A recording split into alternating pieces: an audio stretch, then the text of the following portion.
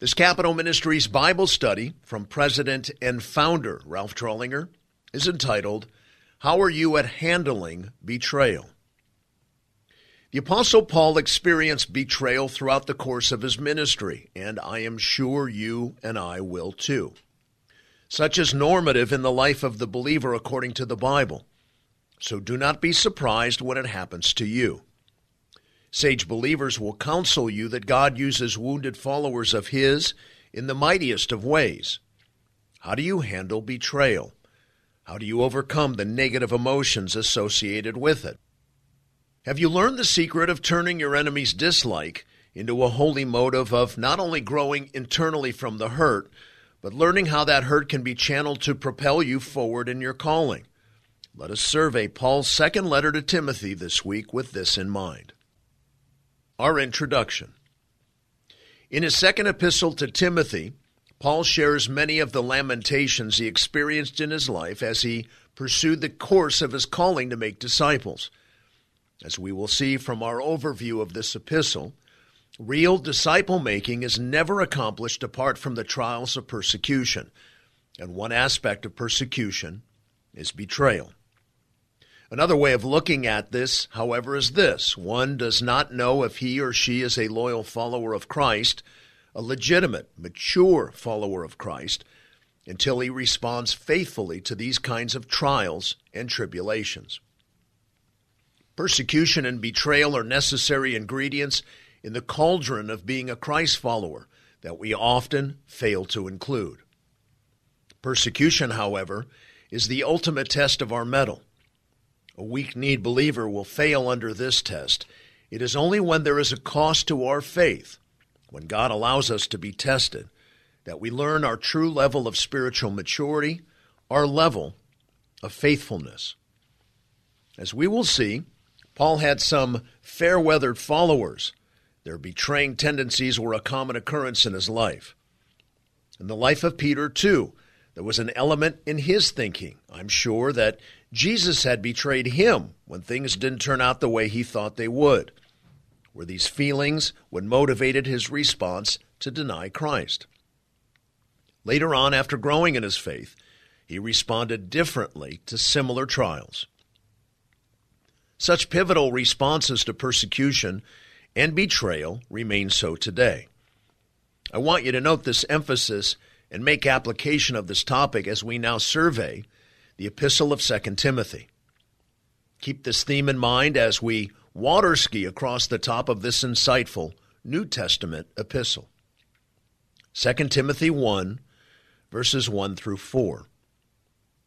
Paul, an apostle of Christ Jesus, by the will of God, according to the promise of life in Christ Jesus, to Timothy, my beloved son, grace, mercy, and peace from God the Father and Christ Jesus our Lord.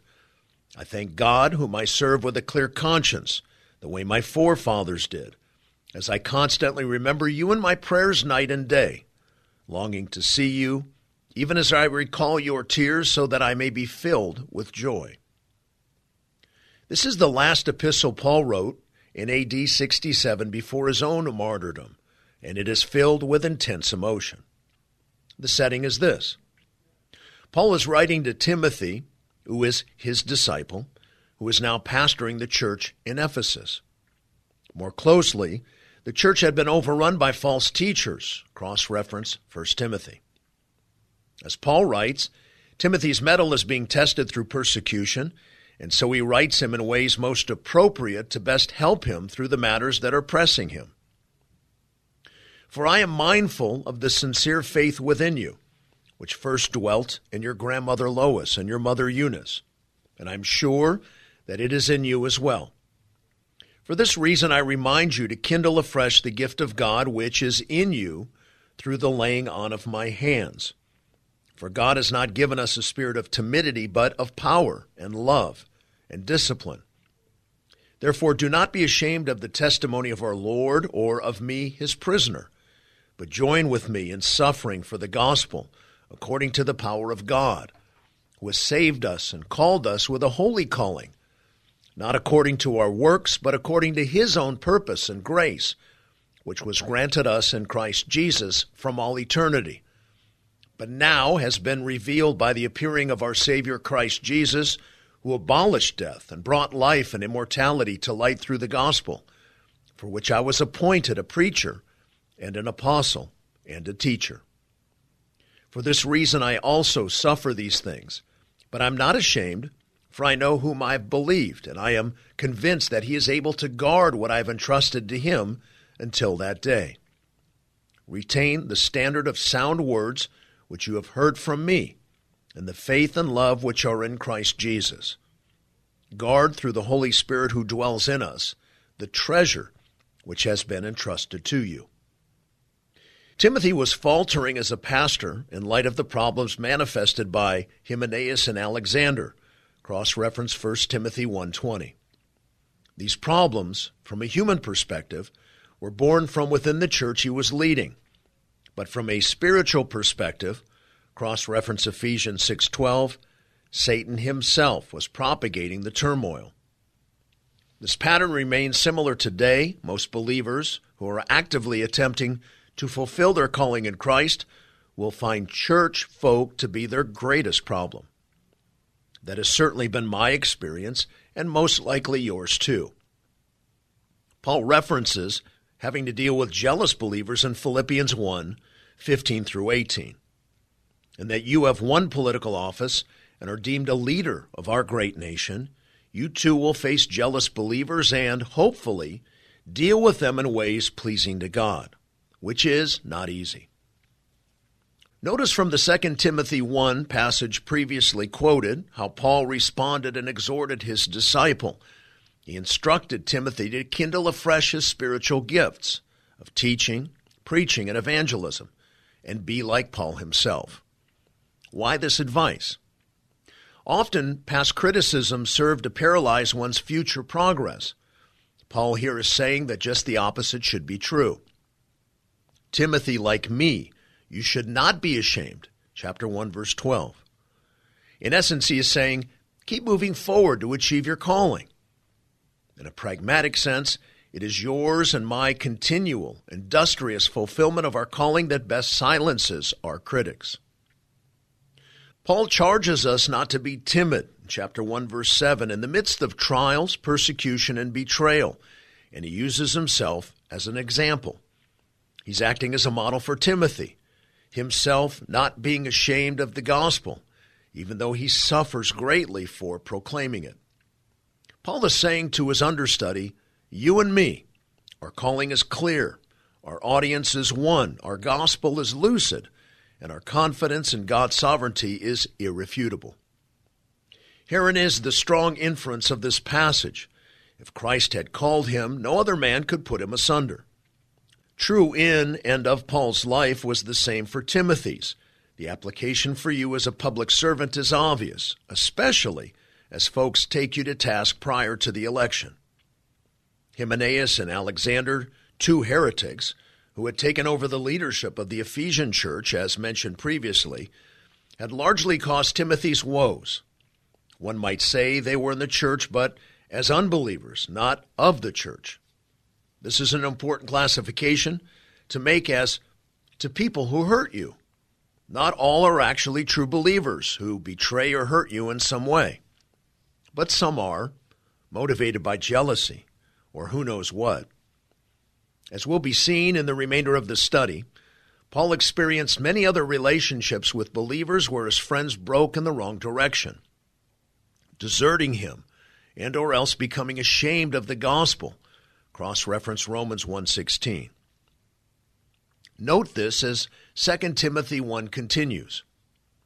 You are aware of the fact that all who are in Asia turned away from me, among whom are Phygellus and Hermogenes. The Lord grant mercy to the house of Onesiphorus, for he often refreshed me and was not ashamed of my chains.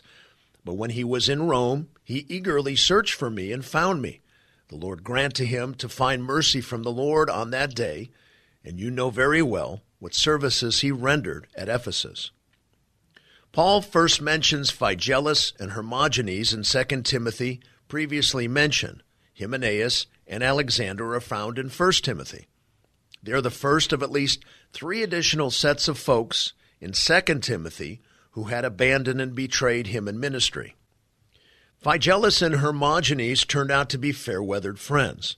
Nothing more is known about these two promising Christian leaders, who were evidently close to Paul but jumped ship when there later arose a personal cost of some sort. Acutely aware and learned from what had happened previously with Phygellus and Hermogenes, in this passage, Paul bespeaks and models a contrasting attitude to Timothy. In the large context, Paul's mention here and message to Timothy is this: in times of trial, persecution, and betrayal, a strong disciple will not abandon the ship. He will refuse to equivocate, vacillate, or compromise on biblically clear matters, and he will not hesitate to speak the truth when necessary. Implicit in the passage is that Paul did not want Timothy to go the way of Phygellus and Hermogenes in response to the pressures he was facing in leadership.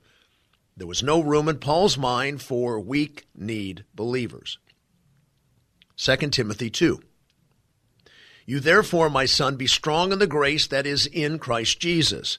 The things which you have heard from me in the presence of many witnesses, entrust these to faithful men who will be able to teach others also. Note the cause and effect relationship here at the start of the second chapter. How does one remain strong in the grace that is in Christ Jesus, as in chapter 2, verse 1? How does a betrayed believer stand strong in persecution?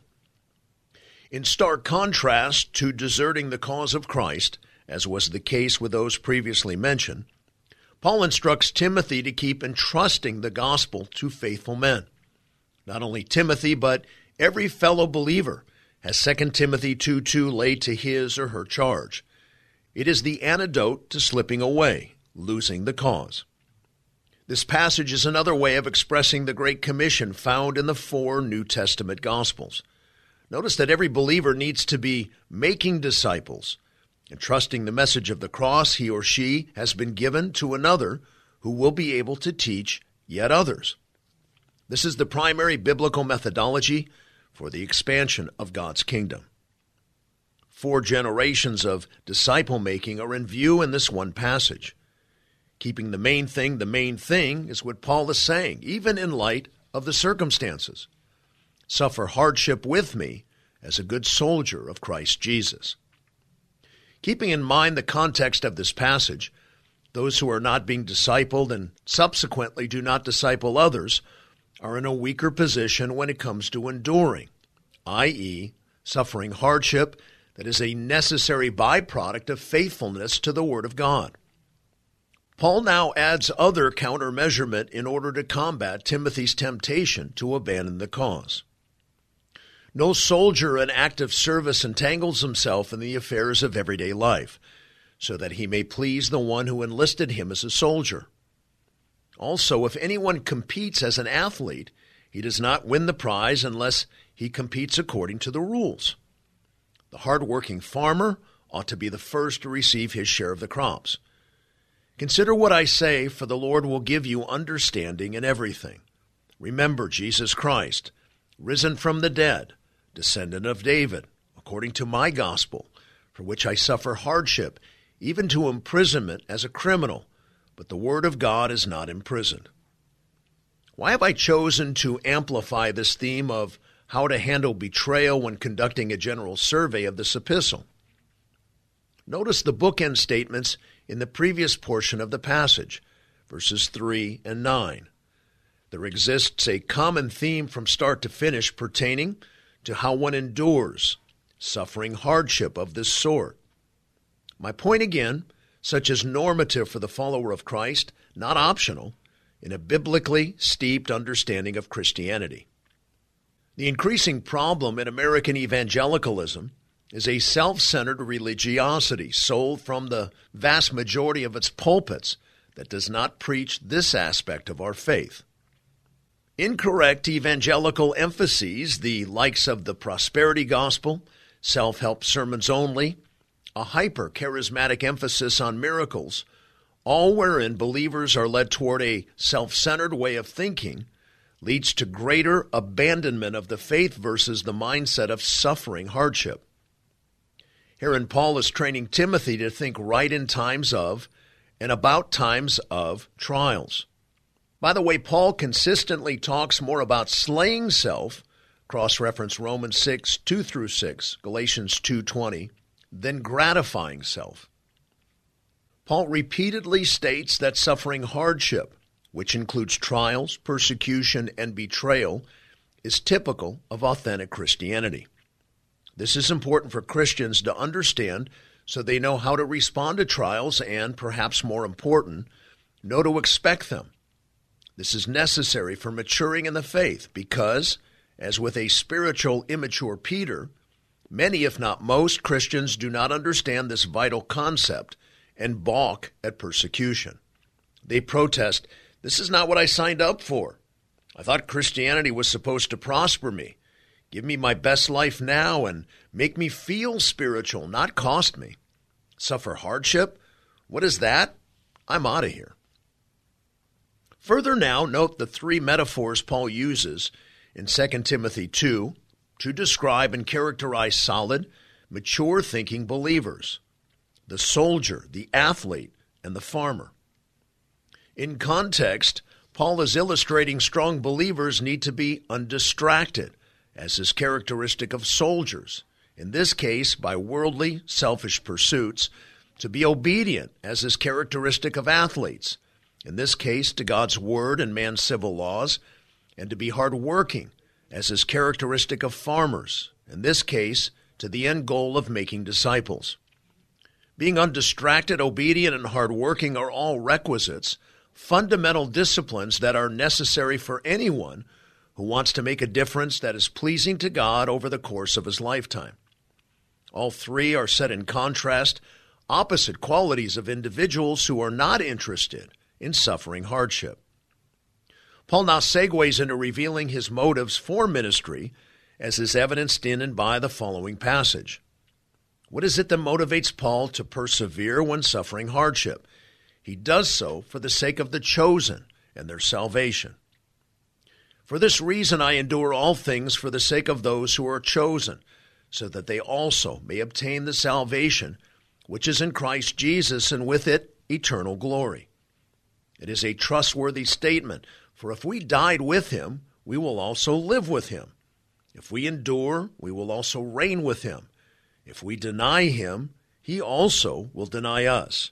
If we are faithless, he remains faithful, for he cannot deny himself.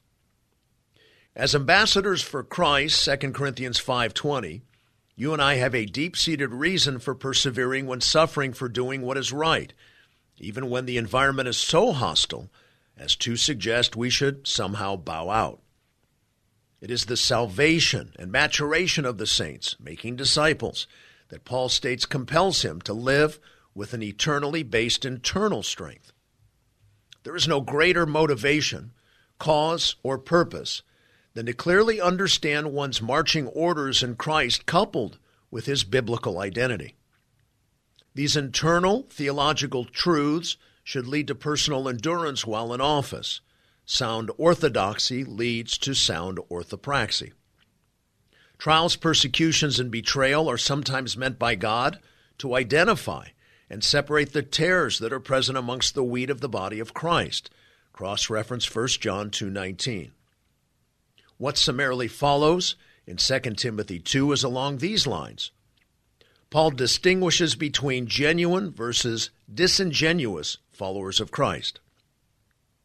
Remind them of these things and solemnly charge them in the presence of God not to wrangle about words, which is useless and leads to the ruin of the hearers. Be diligent to present yourself approved to God as a workman who does not need to be ashamed, accurately handling the word of truth. But avoid worldly and empty chatter, for it will lead to further ungodliness, and their talk will spread like gangrene. Among them are Hymenaeus and Philetus, men who have gone astray from the truth, saying that the resurrection has already taken place, and they upset the faith of some. Nevertheless, the firm foundation of God stands, having this seal: the Lord knows those who are his, and everyone who names the name of the Lord is to abstain from wickedness. Now in a large house there are not only gold and silver vessels, but also vessels of wood and of earthenware, and some to honor and some to dishonor. Therefore, if anyone cleanses himself from these things, he will be a vessel for honor, sanctified, useful to the master, prepared for every good work. Now flee from youthful lusts and pursue righteousness, faith, love, and peace with those who call on the Lord from a pure heart. But refuse foolish and ignorant speculations, knowing that they produce quarrels. The Lord's bondservant must not be quarrelsome, but be kind to all, able to teach, patient when wronged, with gentleness, correcting those who are in opposition, if perhaps God may grant them repentance, leading to the knowledge of the truth, and they may come to their senses and escape from the snare of the devil, having been held captive by him to do his will. Much could be commented on from this portion of the epistle. Suffice to mention here, in regard to our theme of betrayal, is this. Philetus, verse 17, was yet another person who betrayed Paul in ministry. The list grows. 2 Timothy 3, but realize this, that in the last days difficult times will come, for men will be lovers of self, lovers of money, boastful, arrogant, revilers, disobedient to parents, ungrateful, unholy, unloving, irreconcilable, malicious gossips, without self-control, brutal, haters of good, treacherous, reckless, conceited, lovers of pleasure rather than lovers of God, holding to a form of godliness, although they have denied its power. Avoid such men as these. The power and focus of Christianity lie in the cross of Christ. It is the salvific Jesus who died on the cross as a substitutionary atonement for sin that affords us justification before a holy and righteous God. Whenever an individual or organization changes this message, for instance, viewing Jesus as a mere sociological change agent, liberal theology, or as a mere human role model for one to emulate in character, the fellowship, they have changed the essence of the gospel. In so doing, they manifest exactly what Paul warns of in this passage, holding to a form of godliness, although they have denied its power. Jesus is much more than a model moral code for living. He alone, and he only, is the way to heaven. Contextually, the point is this. Trials, persecution, and betrayal may be from pretenders who really do not believe the way you do. Those who bring hurt into your life may not be saved. Paul's advice relative to people who fall into this category is to avoid such men as these. Chapter 3, verse 5. For among them are those who enter into households and captivate weak women weighed down with sins, led on by various impulses, always learning and never able to come to the knowledge of the truth.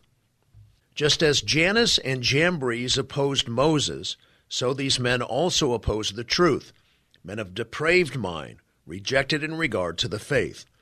But they will not make further progress, for their folly will be obvious to all, just as Jannes's and Jambres' folly was also.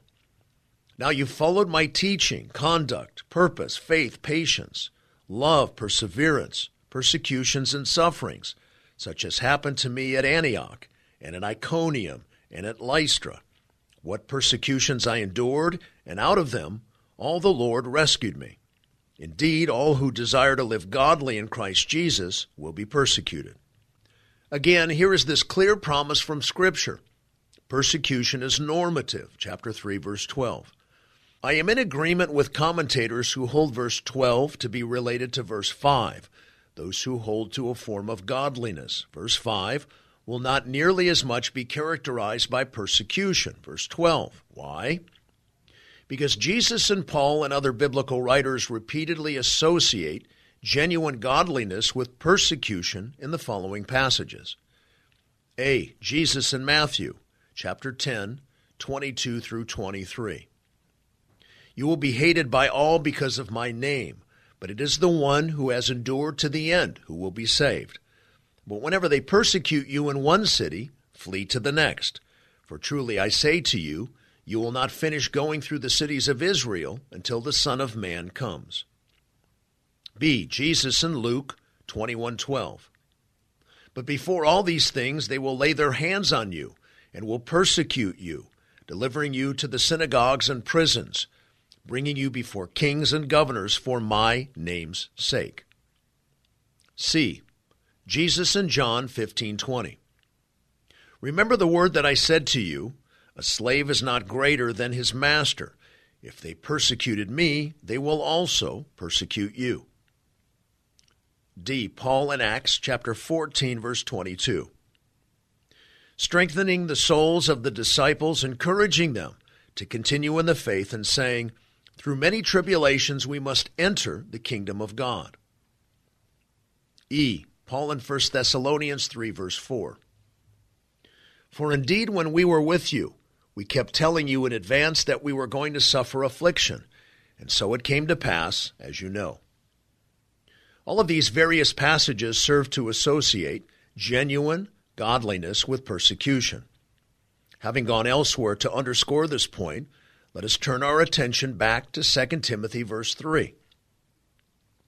Paul's contrast of verse 5 with verse 12 in 2 Timothy 3 of those who hold to a form of godliness and who have denied its power continues on in the passages that follow verse 12. Note this. What he is about to say in verses 13 through 16 is that genuine godliness, coupled with the sacred writings, Scripture, has power. This power is seen manifest in others' salvation. But evil men and impostors will proceed from bad to worse, deceiving and being deceived. You, however, continue in the things you have learned and become convinced of, knowing from whom you have learned them, and that from childhood you have known the sacred writings, which are able to give you the wisdom that leads to salvation through faith, which is in Christ Jesus. Paul is not talking about some kind of powerless, social, exemplary Jesus here, i.e. a form of godliness. He's speaking about the salvific Jesus revealed in the sacred writings, the Scriptures, wherein is the power, the gospel to transform lives. What's the point relative to our theme? Do not be so concerned about persecution, trials, and betrayal by the powerless, the impostors. All Scripture is inspired by God and profitable for teaching, for reproof, for correction, for training in righteousness, so that the man of God may be adequate, equipped for every good work. The ability to discern evil men who are impostors or powerless, who do not hold to the sacred writings, is further delineated in the following passage listed previously. Scripture will always be the final arbiter of truth for the genuine believer. Here, then, is an additional means by which to weigh the validity of your persecutors, which is their view of Scripture. Is it authoritative? 2 Timothy 4. I solemnly charge you in the presence of God and of Christ Jesus, who is to judge the living and the dead, and by his appearing in his kingdom, preach the word, be ready in season and out of season, reprove, rebuke, exhort with great patience and instruction. For the time will come when they will not endure sound doctrine, but wanting to have their ears tickled, they will accumulate for themselves teachers in accordance to their own desires, and will turn away their ears from the truth and will turn aside to myths. But you, be sober in all things, endure hardship, do the work of an evangelist, fulfill your ministry. Again, standing for truth and refuting error is normative for the believer, but it will beckon hardship, which one need endure. Train yourself to expect this. For I am already being poured out as a drink offering, and the time of my departure has come. Paul's personal martyrdom was near. The Greek language he uses is picturesque, likening himself to a ship losing its tether, slipping from the dock. I have fought the good fight. I have finished the course. I have kept the faith. Again, normative to mature believers is the battle for truth and the refuting of error. In the future, there is laid up for me the crown of righteousness, which the Lord, the righteous judge, will award to me on that day, and not only to me, but also to all who have loved his appearing. Make every effort to come to me soon, for Demas, having loved this present world, has deserted me and gone to Thessalonica. Paul knew of his coming reward from the Savior, whom he had so faithfully served. Demas, on the other hand, is another defector. Why did he defect? The things of the world were a higher priority in his heart. In Philemon, a New Testament letter written by Paul earlier on, one learns that Paul calls Demas a fellow worker. In Colossians 4:12 through 14, approximately 5 years earlier, Paul signifies that he was a close associate. So for Paul to use the word deserted and katalipo indicates a pendulum swing in Demas's heart. The word means utter abandonment. Demas, too, needed to be added to the list of betrayers in ministry. He was a fair-weather follower. He saw where Paul's life was headed, and he did not want to risk persecution and imprisonment with him. In your hearts, are you more like Paul or Demas? Time, persecution, trials will tell. Paul's betrayers. As seen in the study, Paul encountered many setbacks during his ministry. If we too are intent on the gospel, the Great Commission, and the pursuit of making disciples, should we also anticipate that all our friendships will turn out great? No way. The envious ministers. Philippians 1:15. In Paul's imprisonment, some other believers used the opportunity to discount him. Paul's response was to say that if Christ was proclaimed, no matter their motives, he'd rejoice. Barnabas, Acts 15:39. Co-workers in the Great Commission, they had a sharp disagreement later in ministry and went separate ways. Alexander and Hymenaeus, 1 Timothy 1:20, 2 Timothy 4:14. These two men were heretics who stole the church that Paul spent 3 years laboring to plant in Ephesus. Phygellus and Hermogenes, 2 Timothy 1:15. Nothing much is known about these two promising Christian leaders who were evidently close to Paul, but jumped ship when there later arose a personal cost of some sort. Cross-reference 2 Timothy 1:16b.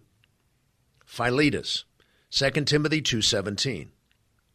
Paired with Hymenaeus in this passage, the heretic mentioned in 1 Timothy 1:20, Philetus too had left the plantation of sound doctrine.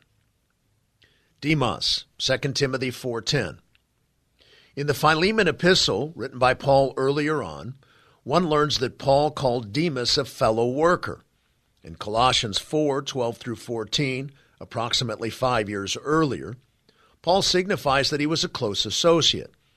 So for Paul to use the word deserted and katalipo in 2 Timothy 4:10 indicates a pendulum swing in Demas's heart.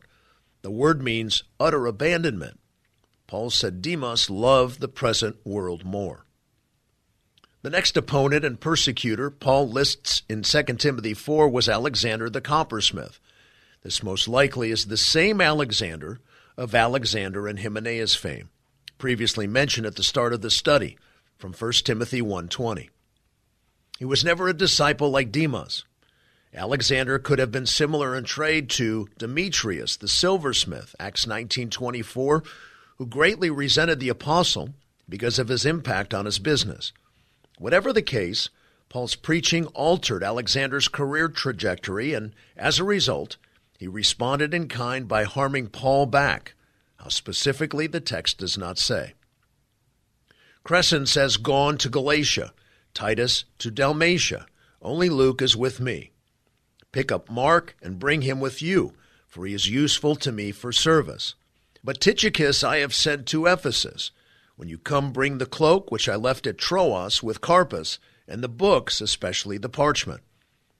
Alexander the coppersmith did me much harm. The Lord will repay him according to his deeds. Be on guard against him yourself, for he vigorously opposed our teaching. Notable is Paul's response to such a man. He states the Lord will repay him according to his deeds. Cross-reference Romans 12:19. As difficult as this is, vengeance is not a biblically appropriate action for any human in response to harm. Vengeance is God's business alone, wherein his adjudication is more accurately compensatory. This is a very real thing that God does. Just give him time and allow him the space to do it. He protects his under-shepherds. At my first defense, no one supported me, but all deserted me. May it not be counted against them.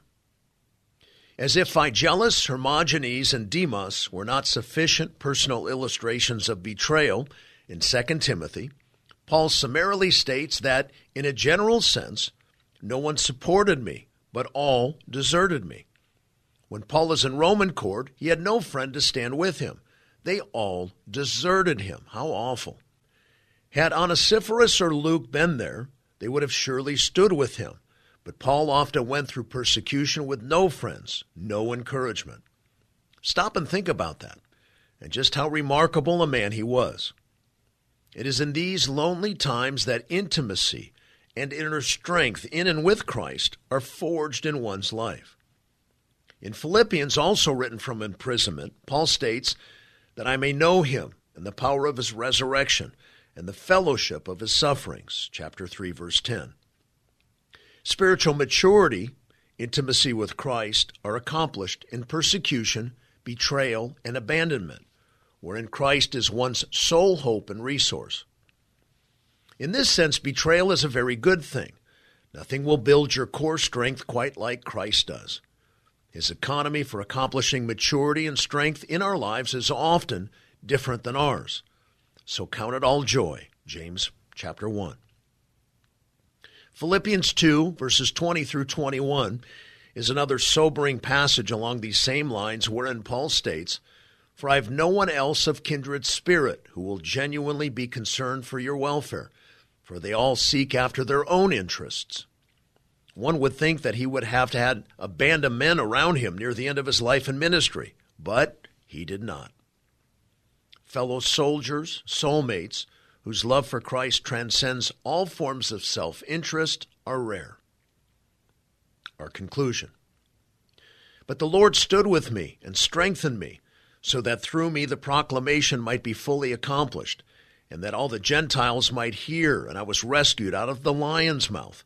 The Lord will rescue me from every evil deed, and will bring me safely to his heavenly kingdom. To him be the glory forever and ever. Amen. In spite of his oft dire physical condition, and the herein recorded too often emotional abandonments of those whom he'd earlier deemed loyal, such circumstances never affected his spirit. Paul had a pliable heart, but very thick skin by the time he wrote 2 Timothy, at the zenith of his life and ministry. He possessed an intimacy with Christ and a resounding faith that totally transcended, eclipsed, and governed the emotions of his earthly condition. He ruled his spirit, not the other way around.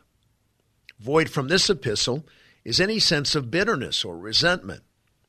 Romans 8:35 through 39 reveals the visceral thinking of this wonderful man and provides an apt capstone to this book survey. Who will separate us from the love of Christ? Will tribulation or distress or persecution or famine or nakedness or peril or sword? Just as it is written. But in all these things we overwhelmingly conquer through him who loved us. For I am convinced that neither death nor life, nor angels, nor principalities, nor things present, nor things to come, nor powers, nor height, nor depth, nor any other created things will be able to separate us from the love of God, which is in Christ Jesus our Lord. Do you possess the same biblically informed response to betrayal? This concludes our Bible study for this week. God bless you and all you do for our great country and on the Hill. This is Frank Sontag.